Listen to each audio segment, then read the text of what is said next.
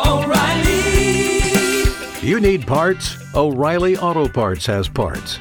Need them fast? We've got fast. No matter what you need, we have thousands of professional parts people doing their part to make sure you have it.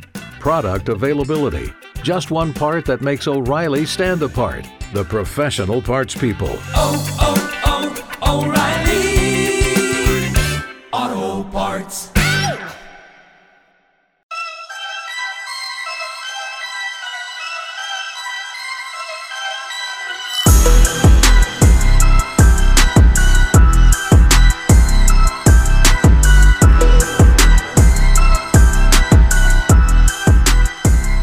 Welcome into the Hybrid Dive Podcast, everyone. This is your host, Dylan Scott, and today I am on here with one of the athletes who, when she took the High Rocks World on, she took it by storm.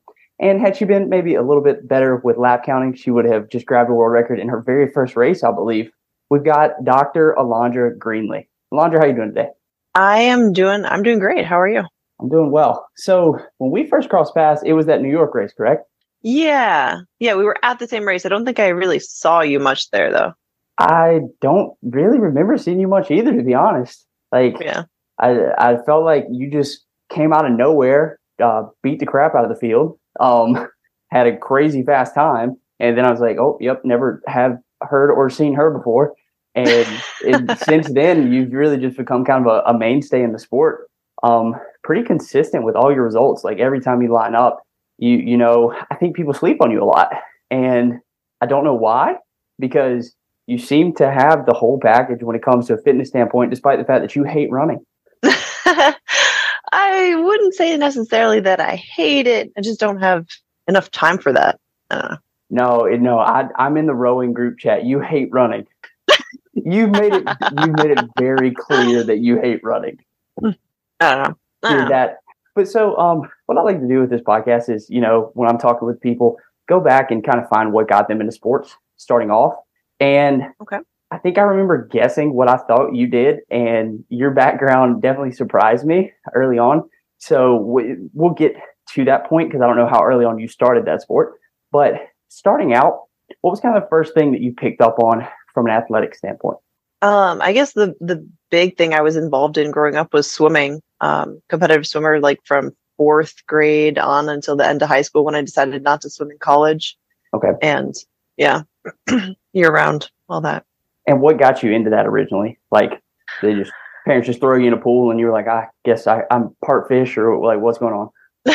Well, I guess they kind of ran in the family. My dad was a swimmer growing up, and I don't even remember it really being like an option. Just like, okay, you're going to start going to swim practice now. It was like no discussion. And then that just was like the rest of my life until college. So at 4 years old, that was it? It was just like 4th grade. My bad. Grade. Okay, I'm sorry. I heard you wrong. I was thinking like, damn, they're just like 4 years old swim practice now. Which, I mean, to be fair, I think fours when... I mean, there were swim lessons. Yeah. I was doing all that beforehand, but it wasn't like... And I was actually like in synchronized swimming and, you know, the whole like summer swim league thing. But well, see, then at that point, now 4th grade is kind of late to start for a swimmer, would it not be?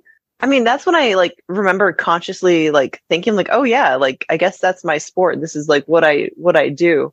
I was always swimming under like I said, the summer leagues, but it wasn't until 4th grade that I did all year round, summer and winter throughout the year. Okay, so you were competitive even before that. You were in swim meets, in swim leagues. So, but it wasn't until you latched onto something that you were like, all right, this is what I'm going to competitively kind of. Well, in 4th grade, I wasn't thinking like that. It's just like, this is just what I do. Well, yeah, but still, to be like, oh, this is what I do. That's kind of what I mean by competitively latched on. I didn't think you were like 11 years old with fire in your eyes and like the podium will be mine. All you other 11-year-olds be damned. Like. No, that was 10. That was a good year for me. That was a good year for you? Mm-hmm. 9 and 10, you're like, I made it to the double digits and now I'm thriving. Pretty much. Yeah, that was a big state championship. But okay, so here you go. So you're winning state championships at that age. Go ahead, Megan. Oh, somebody's knocking on the door.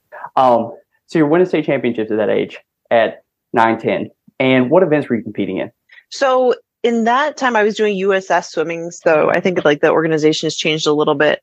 But in 9 and 10, I was like at the state championship, which was like the AA level, and to get like the state high point for that whole meet, I had to swim every single event, and there were prelims and finals for it.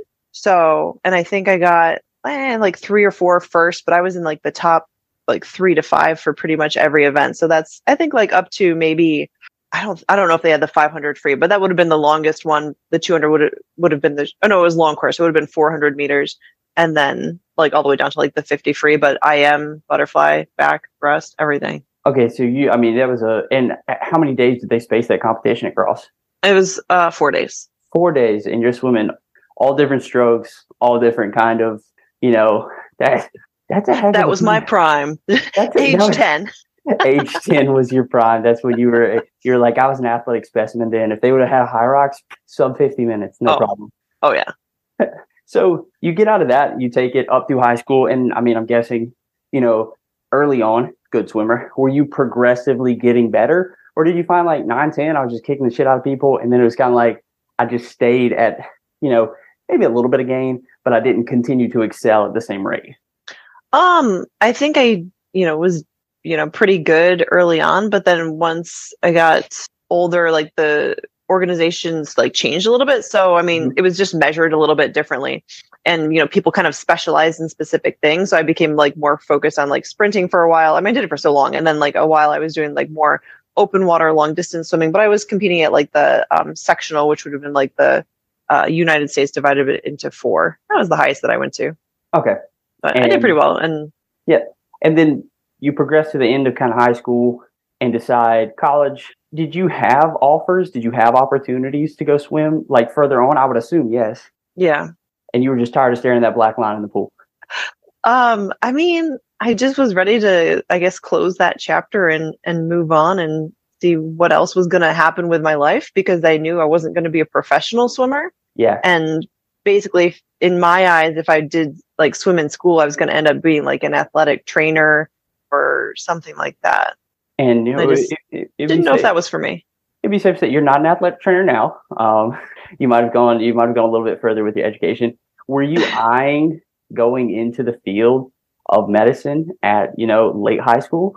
Definitely not. I didn't really take, I guess, like school like that seriously. It was in my mind because my dad he works in a hospital, and like a few nurses in my family. So it was like an idea, but I didn't really think, oh yeah, I'm going to go that far. Just like, okay, I'm going to college. That's what you're supposed to do now. And which university did you end up going to? Michigan State. You went to Michigan State. And was it at Michigan State that you picked up what would be considered kind of your little oddballish sport? Yeah. So what piqued your mind with like, what was it that you're like, hey, I'm going to go get into, and you can go ahead and say what it was. So you want to actually, I don't know if I told you the story behind like how I got into that. Absolutely have not. I have not heard it yet. I won't reveal what the sport was until afterwards, unless some people might already know. But so my first year in college, I didn't participate in any sports, and like my life like had been swimming up until that point. And then freshman year, I was like, wait, what? Like, how do I meet people? What is going on here? So it was awful. So my sophomore year, I'm like, okay, this is going to be new Alandra. This is what we're going to do. So I went to like the organizational event where they like have all the clubs and everything in the beginning of the next year, and they were all in alphabetical order. And so I was like starting in A's. I'm like, oh wow, archery. This is awesome. I've always wanted to try that. So I like sign up for the archery club, make my way down, and then I see badminton. I always loved playing badminton growing up. Mind you, I don't play sports with balls, so I'm sticking with these sports. Signed up for that one, and just to be like on their emailing list. We'll see what that is. Ceramics. I love ceramics. Made it to the ceramics club a few times. Not exactly. And then wait, this is just all activities. This is like all the clubs on campus. Okay, all the clubs. Okay, I was making sure because I don't know of any competitive ceramics. Like you're over there, you're just like pumping the hell out of the footstool and like who can build the fastest base. Yeah, that's an idea. We'll go on that. But and then I finally made it to the fencing club, and I was like, wait, this is it. I've always wanted to like play with swords, and like the people there seemed really cool, and they were excited, and like the practice was, I think, like later that day. I'm like, okay, I'm in, let's do it. So then I got into the fencing. So very first day that you find out, like, oh, there's a fencing club here, you were also poking people like later that afternoon with swords? Well, I think like on the campus, like that's how they got people interested. Like you got the sword and they're like, hey, you want to play with these later? And they just like give them to you. You're like, yes, this is awesome. That could be something that maybe like that could be a great tip for like a young guy who's just trying to go find somebody like to flirt with. Hey, I got a sword. You want to play with these later? Like that could be a great college pickup tool. Speaking of, I do have my swords in my trunk. They have come in handy in my car. Maybe don't. They have come in handy in your car. So you've had to pull your swords out of your trunk before, and just I did. For what reason? So there was like a piece of rubbish stuck under my car in the middle, and it was like dragging around under the car. So I got the sword out, and I'm like getting it out from under my car. I didn't have to crawl under there. I was expecting this to be something else. I was hoping that you had to fend off an animal or something to that. I mean, I'm ready just in case it happens. Yeah, pop the trunk. Everybody's like, yeah, if Alandra goes and pops the trunk, you better run. Why? She's packing back there? Yeah. Fencing swords. I mean, sabers. Everything. I also have a 60-pound D-ball in my trunk, 2 Deco Rams, a 45-pound ruck, a 30-pound ruck, my fencing equipment, and a weight vest. Hey, so I'm ready. You are ready. You're ready for anything that involves D-balls, rucking, and then just like stabbing folks.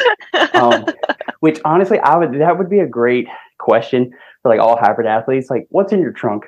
And I guarantee you, it's going to be just this vast assortment of like, I got these dumbbells, I got a wall ball, I got like, I don't. Go ahead. No, I actually think I would definitely read that article. Yeah, what's in this athlete's trunk right now at the moment? Because mine sounds pretty similar to yours. 60-pound sandbag, dumbbells, Spartan Ram. I mean, if you catch me packing while I'm on the road, I might have a whole assault bike and a Prius. Like, you never know. Whatever can fit. Now, with fencing and everything, I don't even know, like, what's practice like for that? What do you have to be in good shape, or it's very quick? Is it not? Well, there's 3 different weapons, and they all have kind of like a little bit of a different style. There's saber, epee, and foil. So I fenced epee, which is pretty much minimal rules, full body target area. There's no like right of way where you have to take control of somebody else's weapon. Okay. Before you can score. The bouts are set up pretty similar to like boxing, and I'm saying this as not a boxer, but I think there's like matches that last for like 3 minutes or something like that, and then you like can rest, right? I think. They fight rounds. Yeah, rounds, match, whatever, and so it's kind of similar to that. And you can be one of the athletes where you're, bouncing, you're moving around, you're like really, really hard to hit, and be very fit. Or you can be very unfit and just have really good blade work and totally just like not even move and just like annihilate people. So my first is to assume that you were the person who was really fit jumping around. But then also you always throw me for a loop when I ask things. And so I'm like, maybe she was just like, no, I got really fucking good with a blade. I mean, so I had never fenced to the point when I had started. So it kind of progressed throughout the years as I did it. And I definitely started out very awkward, like rigid, just trying to figure everything out. But then towards the end, I realized like I'm actually, probably a bit fitter than most of these people. And if you just move them and wear them out, they're going to make mistakes. Wait, so hold on. Did you have any siblings or anything like that? Yeah, I have 5 brothers and sisters. So you have fenced before. There's no way that in your house y'all didn't have sword fights. I mean, we were mostly like a Nerf gun family, to be honest. Oh, okay. I was going to say, like, growing up particularly having brothers, like, you would have definitely had a lightsaber around the house somewhere, and somebody got their fingers just mashed when they were fighting at some point. I don't know how you managed to avoid that, but so you could have gone to, like, laser pistol, or you already had the background for that. But so you find out, hey, maybe using this kind of rigid strategy of just, which, of course, you would expect from somebody who's new into a sport. You're not going to be nice and smooth and agile off the bat. But you decided you were just going to out-fitness folks. Yeah. Over time, I was like, I just never really thought of myself as a very fit person. And so I just thought I was average, but then I realized that other people are like really tired after these things. I'm like, this really isn't that bad. All right. So self-awareness wasn't high on the list when it came to like things that you had in the early 20s. Got it. So you're at Michigan State for 4 years, 3 years. You graduate early. What'd you do? No, I graduated 4 years. Graduated 4 years, and then from there, kind of where did things take you? So then I went straight to med school in Iowa, Des Moines University. All right. And following along that route, I'm assuming you're not also fencing at any kind of fencing club in medical school. Seems like they might be like anti-sword. Well, I mean, people were really interested when they found that I fenced. Like I did do like some private lessons with people at the gym on campus. Like, oh, cool. Can I do that? I'm like, yeah, I got it in my trunk. Let's do it.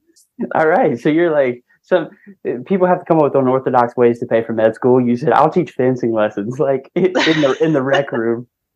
Pretty much. So, from a fitness standpoint, then what are you doing? Are you just kind of like, hey, I'm a full-time med student. I don't care about fitness right now, or are you still trying to work it into your life?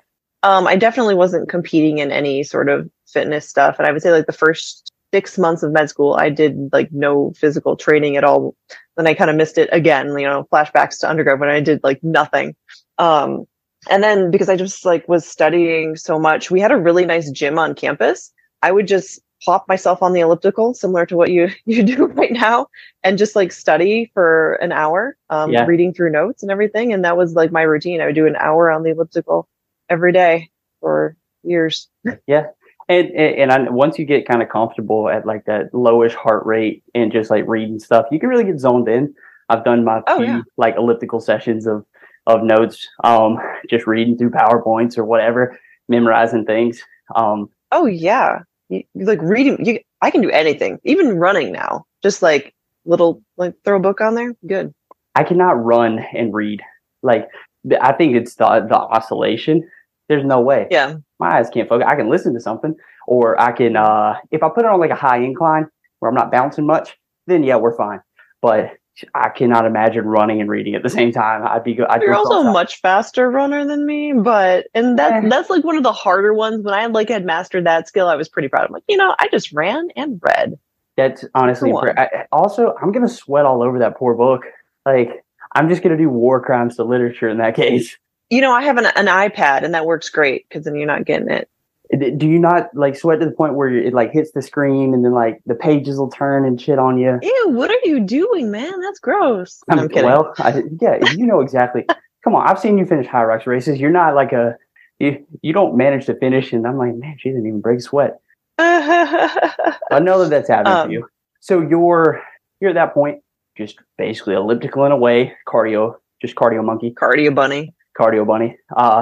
I guess our gender terms here. I'm the cardio monkey, cardio bunnies, like whatever you want to call it. And what gets you into CrossFit, the hybrid fitness world? Like where does that even start to come into play? Because at this point, I don't see it. You don't see it. I don't think anybody saw it. Yeah. No. So actually in CrossFit, there's a girl, Julie Fouché. Mm-hmm. I saw her name on the leaderboards. I'm like, that sounds so familiar. Like what is that? So I was looking at like where she's from. She had gone to my high school. She was a year below me. I was like, wait, she's doing this cool stuff? Like, I could totally do that. I'm like looking at the CrossFit Open, not really even sure like what it is. I'm like, 100 pull-ups? How does anybody even do that? I didn't know they were like kipping pull-ups. But it was just like, wait, if she can do it, I can do it. So it took me a little while to finally sign up for CrossFit. But once I finished med school and had gotten started with my residency, I wanted to meet people outside of like the hospital situation. So then I joined CrossFit and started doing that through residency, because that was just like 1 hour at the gym. It's not like, oh, I can spend all day at the gym. They definitely had not much time. So, Mike, is that an inspirational Julie Fouché story, or is that if she can do it, Julie Fouché, garbage? Like, I knew you in high school, Julie. You're no better than she is an incredible athlete. She's like a gymnast, amazing. But like when I see somebody, I'm like, I mean, there's no reason like you can't do that too. Like you just got to work for it, That's like it is honestly true when you do see somebody that you grew up with or like were around in high school. I don't know how big the school was that you went to. I went to a podunk little bitty town school. Like were you come out of high school that had thousands of kids? Yeah, it was medium size. Nothing crazy. Okay. Well, everybody knew everybody where I was from. So if I were to see somebody who was like excelling outside of life 10 years later, I'm like, yeah, I can definitely do what that person was doing. Like just give me some time. But I can do that. Yeah, if you come out of a school that's got 10,000 kids, then maybe it's like, yeah, there might have been a special egg in that batch, where you couldn't quite look back and be like, oh no, I got them. So I didn't know if it was a very close knit community or what it was like. I think it was medium, but I think that's just kind of my like personality. Like I just think I can do whatever I put my mind to. Honestly, that does very much match your personality. Like, and you're a high achieving person. Like from a fitness standpoint, from intelligence standpoint, like you seem to have done very well for yourself up until this point. And it would be really hard for most people to manage all of those different priorities. So CrossFit for you gives you the ability to continue with your medical studies as well as get in good shape. So how long were you in the CrossFit world for before you started making it into the hybrid kind of space? So throughout my residencies, that was 2014 until I finished in 2020, all things considered. And so all that I was just doing like regular CrossFit gym programming, the CrossFit Open occasionally. I was kind of, pretty good at the gym, but nothing special. But my focus was really on residency and surgery and doing everything like that. It wasn't until like 2020, with me finishing residency, like nothing else to do and basically just working. I'm like, wow, I have like a little bit more time and control of my schedule now that I actually like signed up for my first CrossFit competition. And I was like, hey, I'm not so bad at this. And I'm trying to think back. I did do during my last year of residency a half Ironman, but that I didn't really train too much for. You don't have to do that. I was a swimmer. And that's where the race ends. It's like you swim 1.2 miles and then that's it. That's a half Ironman. Nothing else. That's the hardest part for most people. But then I bought a bike a couple weeks before. I realized, oh shoot, I need a bike. And I had running shoes, so you're good with that. Oh my goodness. The number of people that'll hear this and they'll be like, what the hell? I mean, it was just a half Ironman. It wasn't like anything crazy, like a full. Those people are wild. Oddly enough, the jump from a half Ironman to a full Ironman is crazy. Like, yeah. I think about a half Ironman is very feasible. I'm like, okay, about 5 hours, Yeah. Give or take. But then I think about a full Ironman. I'm like, I can't imagine a marathon off of 112 miles on a bike. That is repulsive. I mean, I'm just thinking about like when I would eat. Like, how hungry am I gonna be? You're eating on the bike. I hate eating on a bike, but yeah, you have to. Yeah, that's what you're doing. You're just eating on a bike. You better get comfortable with that because you're going to be on that bike seat for, give or take 5-6 hours. Yeah. So I did my first 100-mile bike on July 4th. I was like, yeah, I want to see if I can do it. A long time. Yeah. And how did you feel for that? Because I've talked to you before when you've gone out for really big efforts. Like, I put bananas and about 3 raisins in my sock and I was pretty good. Like, so for that bike specifically, I was like, I'm going to try to eat something. So I had like, maybe 500 or 600 calories beforehand and then probably about 500 during. And then I ate a whole pizza after. Yeah. I mean, hey, I get that. That's the way I would go. I would probably roll with like some Schmuckers Uncrustables in like one of my little bike jerseys, maybe snack on 1 or 2 of those on the way. But exactly. The pizza at the end's the reward. You're like those last 20 miles. You're like, oh yeah, I know what's coming. I mean, I was a little bit nauseous, a little bit excited. I'm like, but it sounds so good. And it was so good. But the funny thing is I did it with a friend and they like had all of their nutrition ready in their bottles, forgot everything. Like we're about to ride. I'm like, did you want to bring any water? And he was like, oh, and we had like driven to the start point that was like 20 minutes away from where he lived. And I'm like, well, you're either going to go with nothing or you're going to go and I'm going to go alone or with me, or you're going to go alone later. What was they just had to go solo? Just like, all right. I'm not So we talked, I'm like, well, we can stop by like a gas station. We can like, change the route and like ride back to your place. But I didn't want to wait there for 40 minutes. I was ready to go. God forbid 40 minutes. You didn't have much time in the day, You couldn't have had time to ride 100 miles on your bike. There was no way that was going to be in the day. You were crunched. I was ready to go. Well, mind you, this was like we'd already been at the start point for about 30 minutes to get ready, and we're about to roll out. I'm like, did you bring any water or anything? Because I saw he didn't have anything, and all of his stuff was like in his water bottles. He had like calories in there. So Yeah, we ended up stopping like at a gas station, and I pack a lot of food with me, but I don't necessarily eat it. So I had like probably 2,000 calories for us to like eat. Oh yeah, I had like a couple of my bars and stuff. Better to be over prepared and not use it than to be like him and just leave it all at home. Typical guy. Yeah. Shoot. Now, actually, no, typical guy. You know what? Typical guy would have all of his ducks in a row for some kind of sporting event, but then the rest of his life would just be calamity. Like, you'd be like, do you remember anything? He's like, yeah, I can give you the whole 1987 Braves roster. Like, do you remember what you were supposed to pick up? Not a clue. That's how our brains work. I don't know why, but, we can find a way to turn. No, go ahead. Go ahead. I was just saying, but overall, like it all turned out like perfectly fine. So, yeah. So you throw a half Ironman in just for the heck of it. You're finally out of residency. You've got free time because you waited until you were. How old are you when you like get out of residency? 28? Was 32, 31. 32? Okay. Yeah. See, I'd still be in residency. Just garbage. God. the absolute like. So my background, I was pre-med, thought I wanted to go to medical school, thought I wanted to do all that, and then saw like a glimpse of it, just enough to go, not for me. Yeah, I mean, I just kind of go with it and just keep going. That's what you got to do in a race too, right? Just keep going.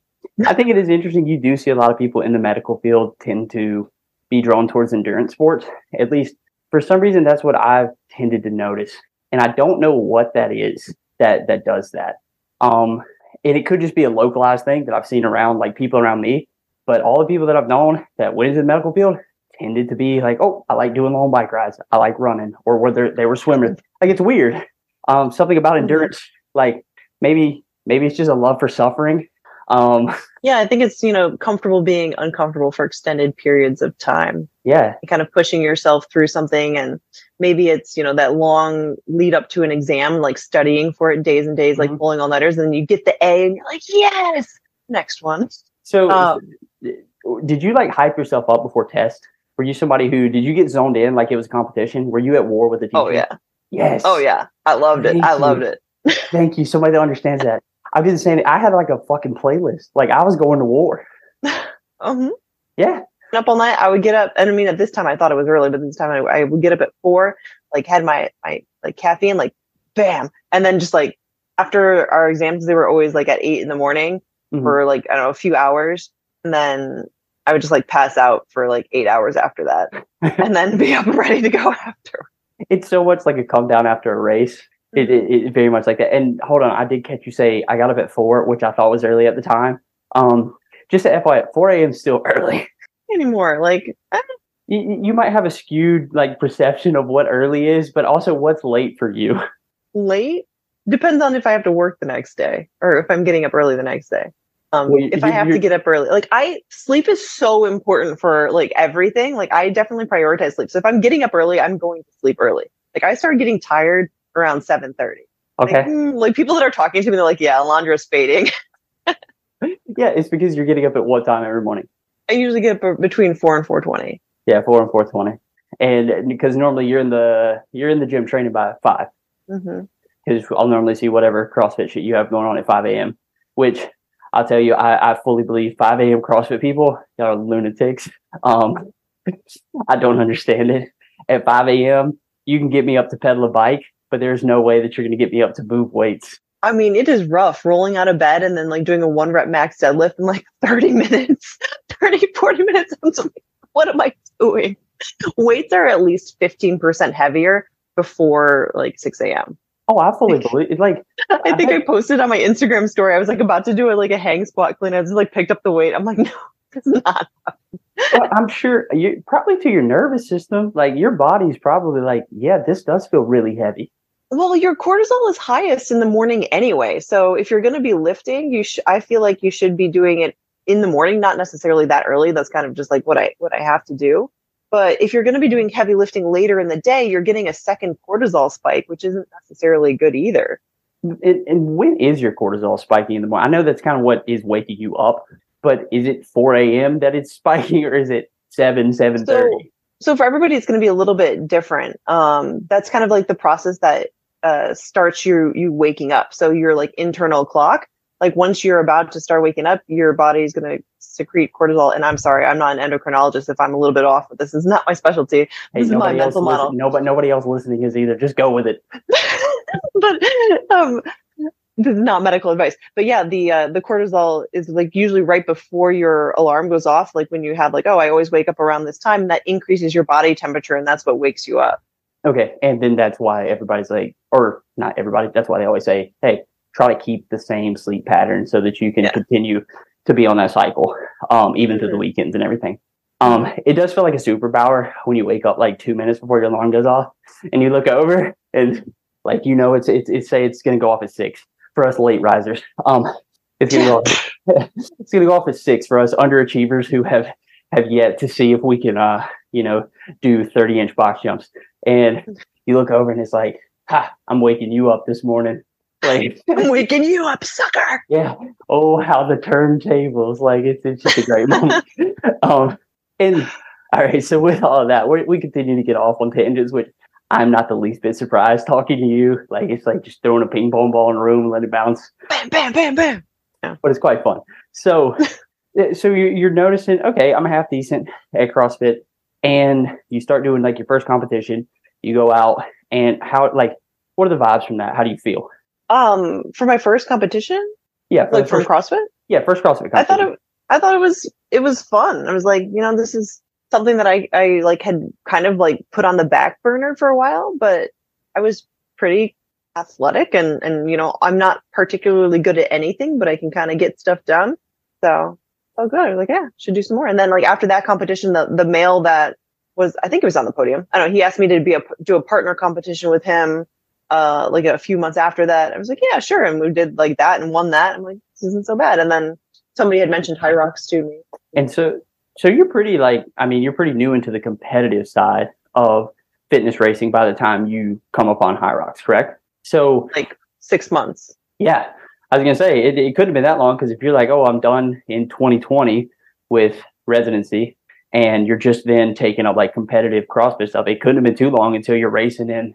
This would have been March of 2021, 22. What was that New York race? 21. Yeah. Whatever race was up in, I don't know. All I know is I was there with my dog. Like, I was there with my dog, and I just remember having podium pictures with my dog, and my dog was like, yo, I'm a shelter rescue. Get me out of here, bro. I was like, you got to get used to people. She's like, Wait, had you just gotten your dog then? Yeah, we got her in February, and that was April. So she had a couple of months. And so it was just me and my wife, the dog. And I was like, Pax, you got to get used to people. You got to get used to people. You got to get used to people. I'm like, you're going to get used to them at the Meadowlands. Let's go. Oh, God. But, yeah. And so you come out in just New York. What was that like for you? Did you have really any specific preparation going into it? You find out about High Rocks. You're like, fuck it, I'll go do it. And did anything change training wise, or did you just go, we'll see? I weighed my shoes to decide what shoes I wanted to wear. I'm like, smart. I need some shoes that are good for running and some ones that are okay for like all the other things.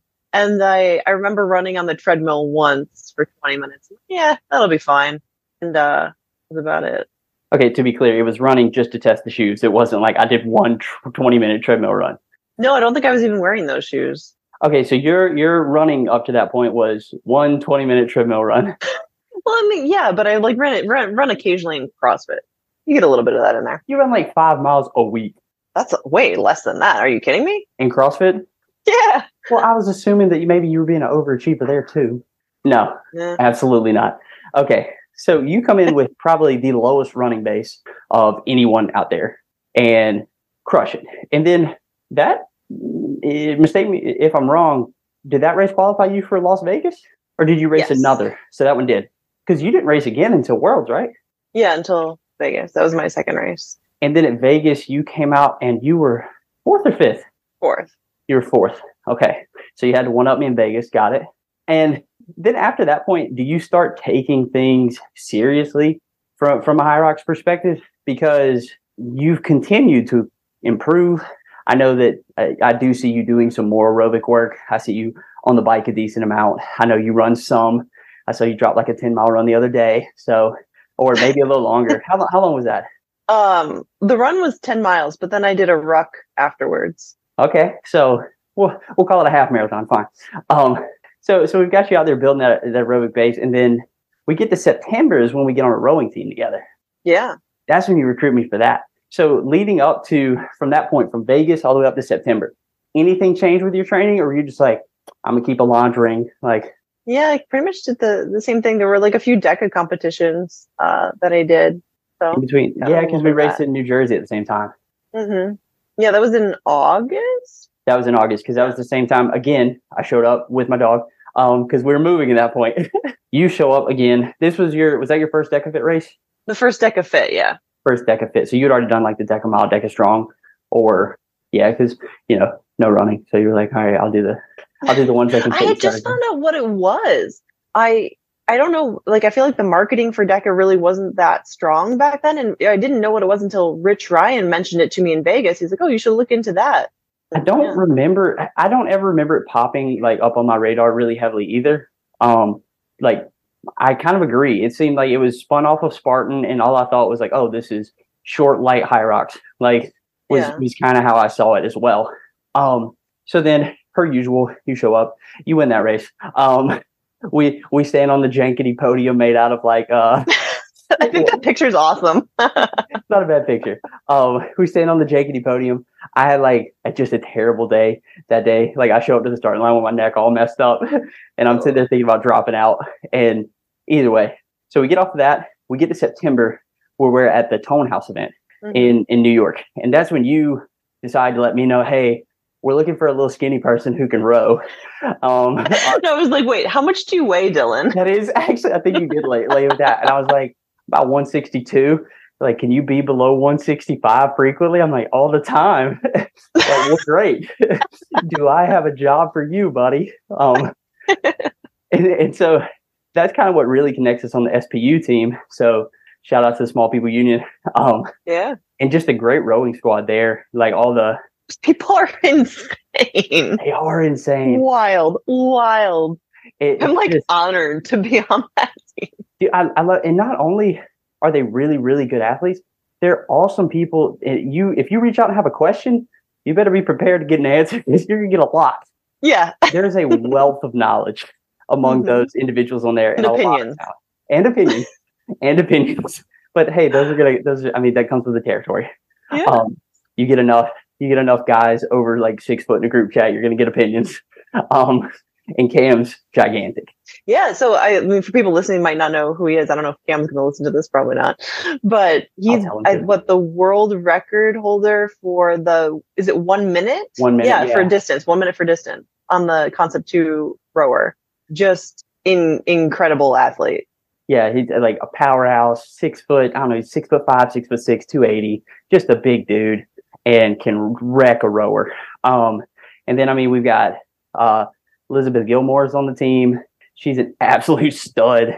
And we got Matt Stankiewicz is on the team. Like, when you can just start counting on your hands, like how many people are sub-6 2K guys, or like, that's insane. So you recruit me to be on there, and I have to like formally thank you for getting me on that squad. That was a lot.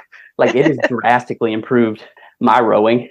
And for you, it was another one of your side quests, because then in February, you're out in Mississauga, Canada. I'm like, where is this place? And so what are you there for? You're there for...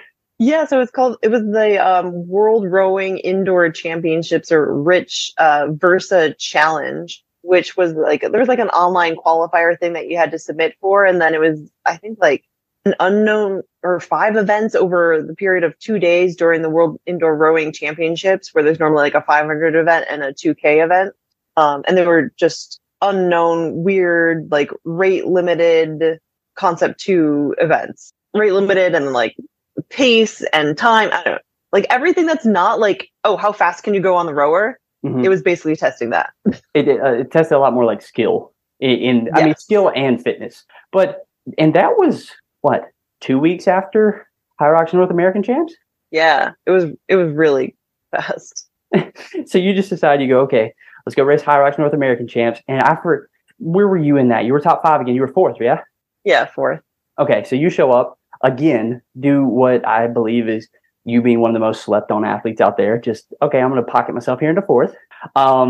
And then you decide, okay, 2 weeks later, I'm going to go do a completely different event, like that's all rowing based. And it's rather impressive, just the like breadth that you have with different athletic pursuits. Thanks. Like, I just feel like once you start getting into like the hybrid fitness and all these fitness competitions, there's so much out there. Like anything that you're like, oh, I'm kind of into that and kind of into this. Like you can find something that combines those two things, like the tactical games. Like, what? Have you seen that? It's insane. Yeah, I've got. Are you planning on getting into the tactical games, Alandra? You are from a nerd family. But like the startup cost for the equipment is a little bit beyond my reach right now. Okay, but on that note, the Go Ruck games, like we did shoot. I was like, yeah, it's kind of fun. And those were when were the Go Ruck games? So I had something April? Every single month up until like last month. Yeah, so the Go Ruck games were in April. It was Maastricht in January, North American Championships February, Mississauga March, Go Ruck games in April, June was High Rocks World Championships, and then I had a CrossFit competition, and then another High Rocks. Because you came back, so so late May you do Worlds, early June you do CrossFit, late June you do New York again. Mm-hmm. Yeah, and for you, I mean, we both did not have the maybe Worlds we would have liked. And I know for you, can you give me a breakdown of what happened there? Because I don't actually know. So I think I described this on another podcast, I think with Matt B. Davis. I forget the name of his podcast. But so I got a penalty for stepping over the line on the sled pull, but I had gotten the penalty before I had pulled it 5 meters. And so the penalty for that is to go back, pull your sled 5 meters, and then return and pull it back the other way for 5 meters. Okay. I'm not sure if you're still there. Okay. Yeah, drop for a second. Okay, so the penalty was pull it down 5 meters, pull it back 5 meters. Yeah. So, but because I had only gone about 2 meters, he's like, okay, you're going to pull back 2 meters, pull it back 3 meters this way, pull it back 3 meters the other way, and then you're going to pull back the other way. And so I ended up running back and forth. I did the math. I think it was like 8 times. Oh God. And that just added just an absurd amount of time and effort and everything. And this is pretty early on in the race. So that was pretty much it. Yeah. And I mean, I feel like that's a way more of a penalty than what the prescribed penalty would be. Yeah, it would have been, something I could recover from if it had just been another 5 meters, especially like on a pole. That's not that bad. I mean, yeah, I guess it kind of sucks. Probably one of the worst things to get a penalty on, but yeah, I could do it, whatever. But it did talk with the High Rock staff, and they were like implementing new changes for like how to do the 5 meter penalty if you haven't already pulled it 5 meters away from the start. Like, let them do 5 meters and then do 5 and then. So that's probably what I would have thought in that moment, because it just kind of makes sense that you're going to go, okay, now they have all this transition period that's going to get tacked onto it. And I mentioned that like to the judge while I was doing it. I'm like, can I just do the penalty at the end? But it was just like so much in the moment. He didn't understand what I was saying, and I didn't want to waste my breath like saying this. I'm like, okay, well, maybe this is something that we can deal with at the end of the race. But then nobody wants to hear about it at the end of the race. That is fair. Whatever. That is fair. When particularly when it's kind of like middle of the field sort of thing. Oh, it wasn't a race to find. Like it matters really heavily to you, but other folks would be like, why is she like griping about this? Unfortunately, the same grace is not given when it's not for the win. Even though there's no way to prove how I would have done if I hadn't gotten that. So yeah, it is what it is. I'm not going to let that interfere with how I identify as an athlete or anything. It didn't seem like it because you just came back and kept on competing and doing decent. So for you now, we've kind of wrapped up. Now we're into DECA season. What are your plans going forward race wise? Like, what do you have on the docket? I have the DECA Northeast on August 26th. Are you going to be there? Yeah, plan on it. Nice. Yeah, who knows with life. And then that'll take me into September. I'm thinking I have to move in September, which is another thing in life. Life is real. And then after that, I'm thinking about doing a full Ironman. And then after that, maybe High Rocks. There's Chicago. I think there's like an October and November one. It's a November one. Then, is that in Chicago? Mm-hmm. And then December is the DECA World Championships. Okay, so you're gonna, after we shit talked full Ironmans and how like crazy they sound, you've got one of those on your list. Good deal. I'm not going to train for it. I'm just going to go do it. Oh God, I would expect nothing. Big day. I expect nothing less. Do you have any time goal in your head for it? I approach those things just kind of to finish. Like, I'm not a super triathlete or anything like that. It's just on my list of things to do. And I figure, strike while the iron's hot and just get it done. All right. And do you have any Ironman in particular you're looking at? Because it would have the next ones I think there's 3 this year that I could do. There's the top one would probably be Cambridge, Maryland. Okay. And then there's one Chattanooga, and I'm Mont Tremblant, or whatever, Canada. Okay. Sorry, I don't know how to talk. No, I think you honestly said it well. We'll run it by the Canadians and see. Like, we'll be like, Cam, you got to listen just for this part. Like, how does he pronounce that? And I'm not going to pronounce it, so he has nothing else to compare it to. Like, just roast her. She sucks because boo. He lives on the other side of the country. Well, to be fair, I think of Canada as a monolith, which is just a very like Americanized way of thinking of everywhere, unfortunately. Yeah. But I also maintain that once you have your doctorate, you can pronounce things however you want. That's fair. And you're just saying it because that's how, linguistically it should be. Yeah. What am I going to do? Argue with you? I'm like, hey, you wait a minute. Like, exactly. Unless we start throwing like deep Southern slang, then I can be like, actually, you don't. I won't even know what you're talking about. You don't have a freaking chance. But yeah, so we'll see you basically all over the place. Perfect. Racing distances that could range from 14 hours all the way down to 14 minutes. Hopefully sub 14 minutes if we're talking about the DECA Strong, but. Well, I said around. Okay. All right. Ranging from 14 hours down to low 12 minutes, 12 and a half minutes. There. Is that within your time range that you find acceptable? Better. Okay. Perfect. I'll accept it. And then really outside of that, do you have any shout outs or anything you want to end off the episode with? Or do you just want to be like, bye people, I'm going back to my job? I do have a patient waiting, but no, I mean, I'm excited. I think that people, if they're thinking about, participating in any events, just go out there and do it. Don't be afraid. See, what you can do on minimal training, especially like in the hybrid fitness, DECA and High Rocks. Like, you're not really going to get hurt. Yeah, it might take you a long time, but just give it a try. And then like, you just do it. Just show up. Well, good words of advice there. Yeah. Low complexity, big engine. Just go out there and work, have fun. All right, Alandra, go take care of people's feet. And thank you so much for your time today. Yeah, thanks, Dylan. I'll talk to you later.